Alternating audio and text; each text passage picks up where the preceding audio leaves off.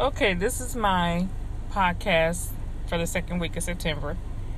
We're gonna be talking about Isaiah today, the book of the prophet Isaiah, and it's gonna be a little longer than my normal podcast. Please listen to the very end, even if you have to listen to it in sections, because it's really good. The Lord just put this on my heart today. So here we go, Isaiah chapter 1. Now we're gonna jump around a little bit. There's a couple places I want to share just for this particular Bible study. So chapter 1 verse 1 says Isaiah chapter 1 verse 1, the vision of Isaiah the son of Amoz, which he saw concerning Judah and Jerusalem in the days of Uzziah, Jotham, Ahaz, and Hezekiah, kings of Judah. So he's basically just starting off by saying, hey, this is something visions I personally received concerning these kings in this area, which was Judah and Jerusalem. And so this is a span of time that happens, people, because he had to deal with so many different kings, and so that was the names of the different kings, starting with Uzziah, Jotham, Ahaz, and Hezekiah. So So this is very interesting how he introduces himself, basically, and then he talks about the location and then the people that he was dealing with while he was giving these prophecies and basically what happened to him.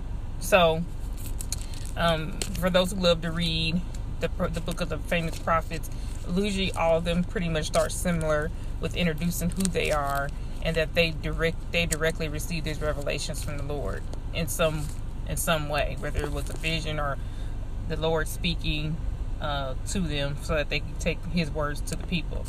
So here we go. Let's look at verse 10. Let's concentrate on verse 10. Hear the word of the Lord, ye rulers of Sodom.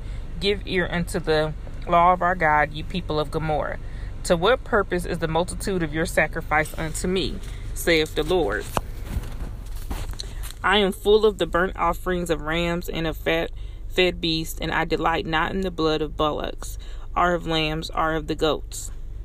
When ye come to appear before me, who have required this at your hand to tread my courts? Bring no more vain oblations. Incense is an abomination unto me. The new moons and Sabbath, the calling of assemblies, I cannot away with. It is iniquity, even the solemn meeting. Your new moons and your appointed feasts, my soul hateth. They are trouble unto me. I am weary to bear them. And when you spread forth your hands, I will hide mine eyes from you. When ye make your many prayers, I will not hear. Your hands are full of blood. Wash you, make you clean. Put away the evil of your doings from before mine eyes. Cease to do evil. Learn to do well. Seek judgment. Relieve the oppressed. Judge the fatherless. Plead for the widow. The verse 18. Come now and let us reason together, saith the Lord. Though your sins be scarlet, they shall be as white as snow. Though they be red like crimson, they shall be as wool. So this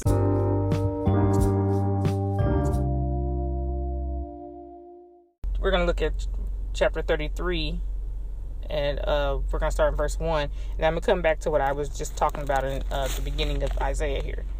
So here we go.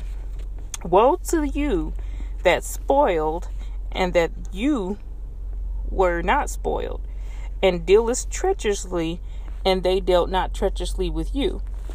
When you shall cease to spoil, thou shalt be spoiled, and when you shall make an end to deal treacherously, they shall deal treacherously with you. O Lord, be gracious unto us. We have waited for you. Be thou their arm every morning, our salvation also in the time of trouble. At the noise of the tumults, the people fled. At the lifting of thyself, the nations were scattered. Okay. Verse 5. The Lord is exalted for the dwelling on high. He have filled Zion with judgment and righteousness. Verse 6. And wisdom and knowledge shall be the stability of their times. and strength of salvation. The fear of the Lord is his treasure. So, there's just so much to dig into with that. But if you pay attention at the beginning, it talked about those who deal a certain way with others, it will return unto them.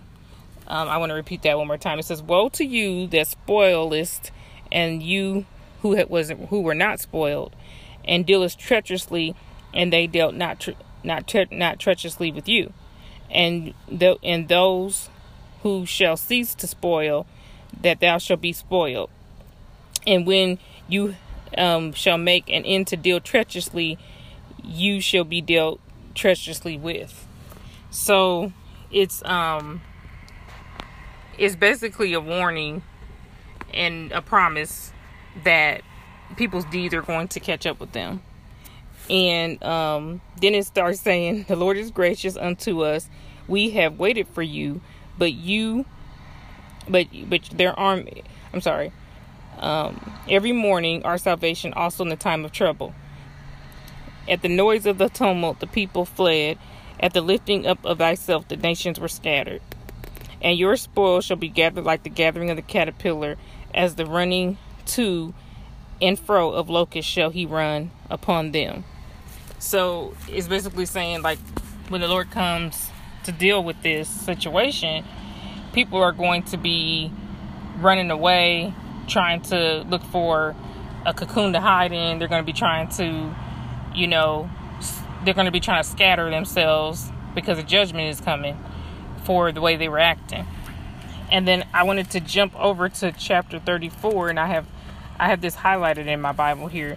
Chapter 34, verse 8. "For it is the day of the Lord, vengeance and the year of recompenses for the controversy of Zion." And so I know that that's in a whole nother, that's in the following chapter, but it all comes together because there is a special day that the Lord has set aside that he is going to deal with the people that were just evil on this earth, intentionally and continuously against the chosen people. And there's been chosen people through every generation, through every century, or whatever you want to call it, dispensation of time. There's always been the evil and there's always been the chosen.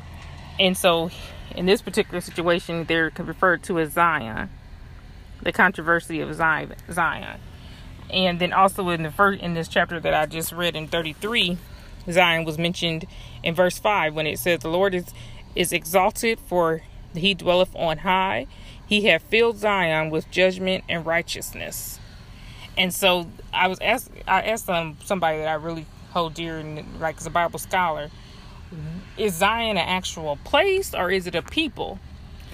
And this Bible scholar basically said it depends on the reference in the Bible, because it's actually both. Zion is actually a people, and Zion is actually a place. It's a holy city in the new world. So there is a people, just like even now on earth, as far not as earth is, we have cities that are called things. It might be called, the city of brotherly love or something like that, Philadelphia, but it's known as Philadelphia. It's a real place, and it's also, symbolic, I guess I can put it, of a place that's supposed to be, loving and brotherly love. So Zion is no different. It's an actual people, and it's actually a place that the Lord has carved out for his people in the next life. So then that's why some people have taken on this term and call themselves Zionists. They are basically calling themselves the chosen, God's chosen people, and they are so far off the mark it's not even funny. And the fact that they would call themselves Zionists, they have the name that is the true name of some people that really are chosen by the Most High, but these people's doctrine and their mindset is just wacky. So yes, there is a true people of Zion, but they ain't on this earth. I mean, they're not walking around in that cult called Zionists, that's not the people of Zion that the Bible is talking about. So anyway, I digress. But when it talks about these in this context of Zion, the first time it was mentioned in verse 5, this is actually a place. The Lord is exalted, for he dwelleth on high. He hath filled Zion with judgment and righteousness. So that is an actual location in this context. And then in the context of chapter 34, in verse 8, let me go ahead and kind of lead up to it instead of just jumping to verse 8. It says in verse 7, and the unicorn shall come down with them, and the bullocks with the bulls, and their land shall be soaked with blood, and their dust made fat with fatness. For it is the day of the Lord's vengeance, and the year of recompenses for the controversy of Zion. And so leading up to that verse, I haven't read that particular chapter in a while, but it sounds like from from 7, taken in context, it's giving details of how the Lord is going to systematically do away with evil and with the works of darkness, and how he's going to basically change the world into light. The darkness is now being done away with, and all iniquity, and now the world is being transformed into what it was always meant to be for the people that really love the Lord and wish to be in communion with him. And so he's basically saying that, this has been an ongoing battle against the wicked and over evil and good for a long time. And so now that battle has now come to a full end, and he's repaying the wicked for the deeds that they have done against the holy people. And so it's amazing. It's really deep. This study, I'm gonna have to continue it, but like I said, I don't want to make this too long. But how does this all tie together?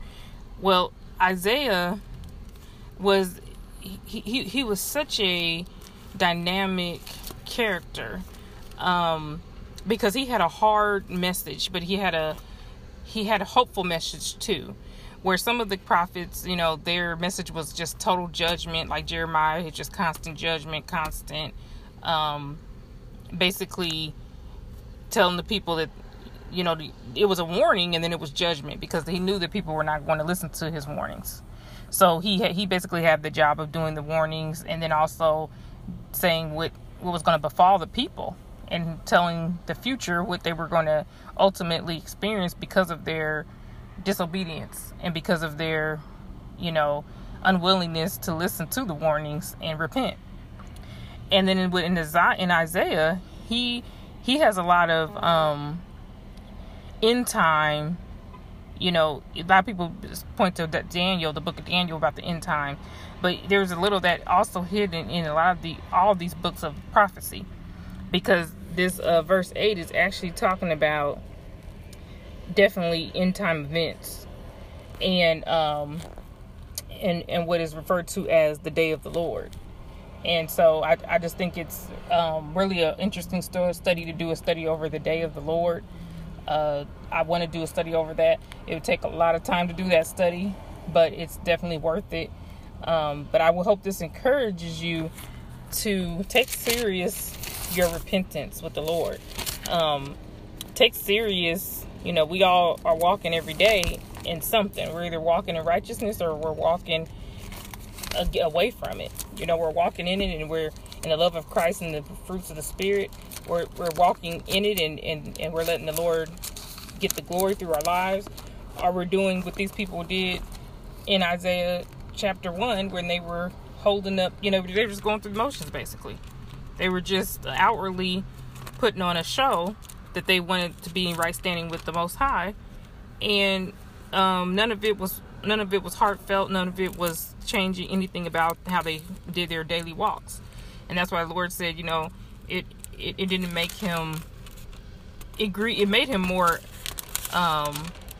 disappointed and upset than anything, because it was false, and it was just so false. And God doesn't like us to come to him and be playing around.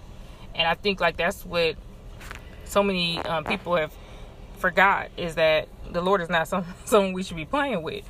And it's not about, oh, I went to church because my mom begged me to come, and you know, this will get me in good with my mom, this will get me in good with this person I'm trying to date, or whatever, or this will get me out of the doghouse with my spouse. They like for me to sit in church with them and stuff. I mean, so many people are just thinking that they can appease other people by their outward appearance of righteousness, or outward appearance of I'm here, you know, I'm here, I'm raising my hands up, I'm giving up some prayers, I'm making these long speeches at the other people's funerals, and talking about how much I love the Lord, how much the Lord has done this and done that. But make sure that we don't fall in the category of this, of what Isaiah was accusing the people, these nations of doing, Judah and Jerusalem. He was accusing them of false worship, and it was abomination. Is like on verse 13, it says, "Bring no more vain oblations. Incense is an abomination unto me. The new moons and Sabbaths, the calling of assemblies, I cannot away with. It is iniquity, even the solemn meeting." So there's a lot of people that will say, well, we're worshiping on the Sabbath, so Lord is pleased because we got together on the Sabbath. And then there's people saying we got together on Sunday, so the Lord is pleased because we gathered on the right day.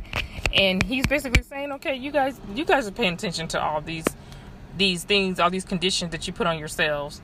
But he even used the word Sabbath. He's like, it's not going to mean anything if everybody that's getting together is just doing this and going through the motions.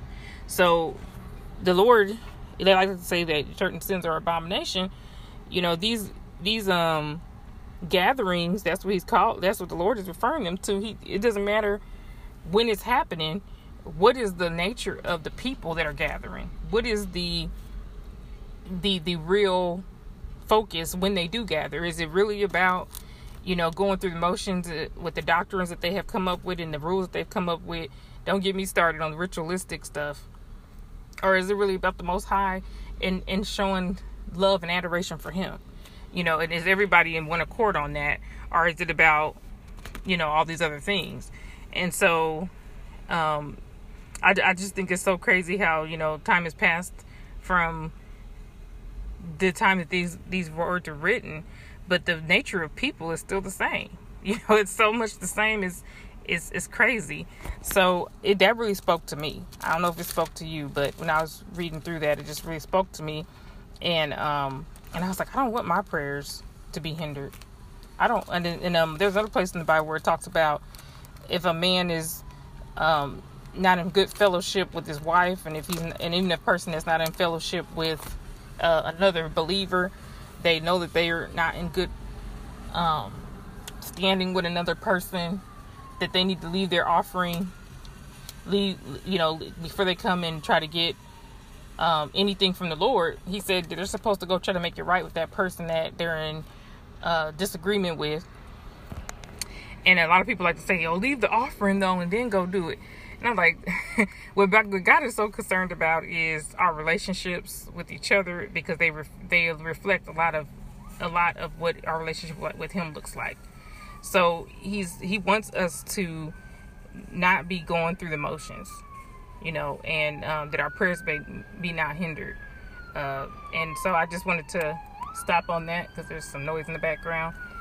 And I hope this was a blessing to you.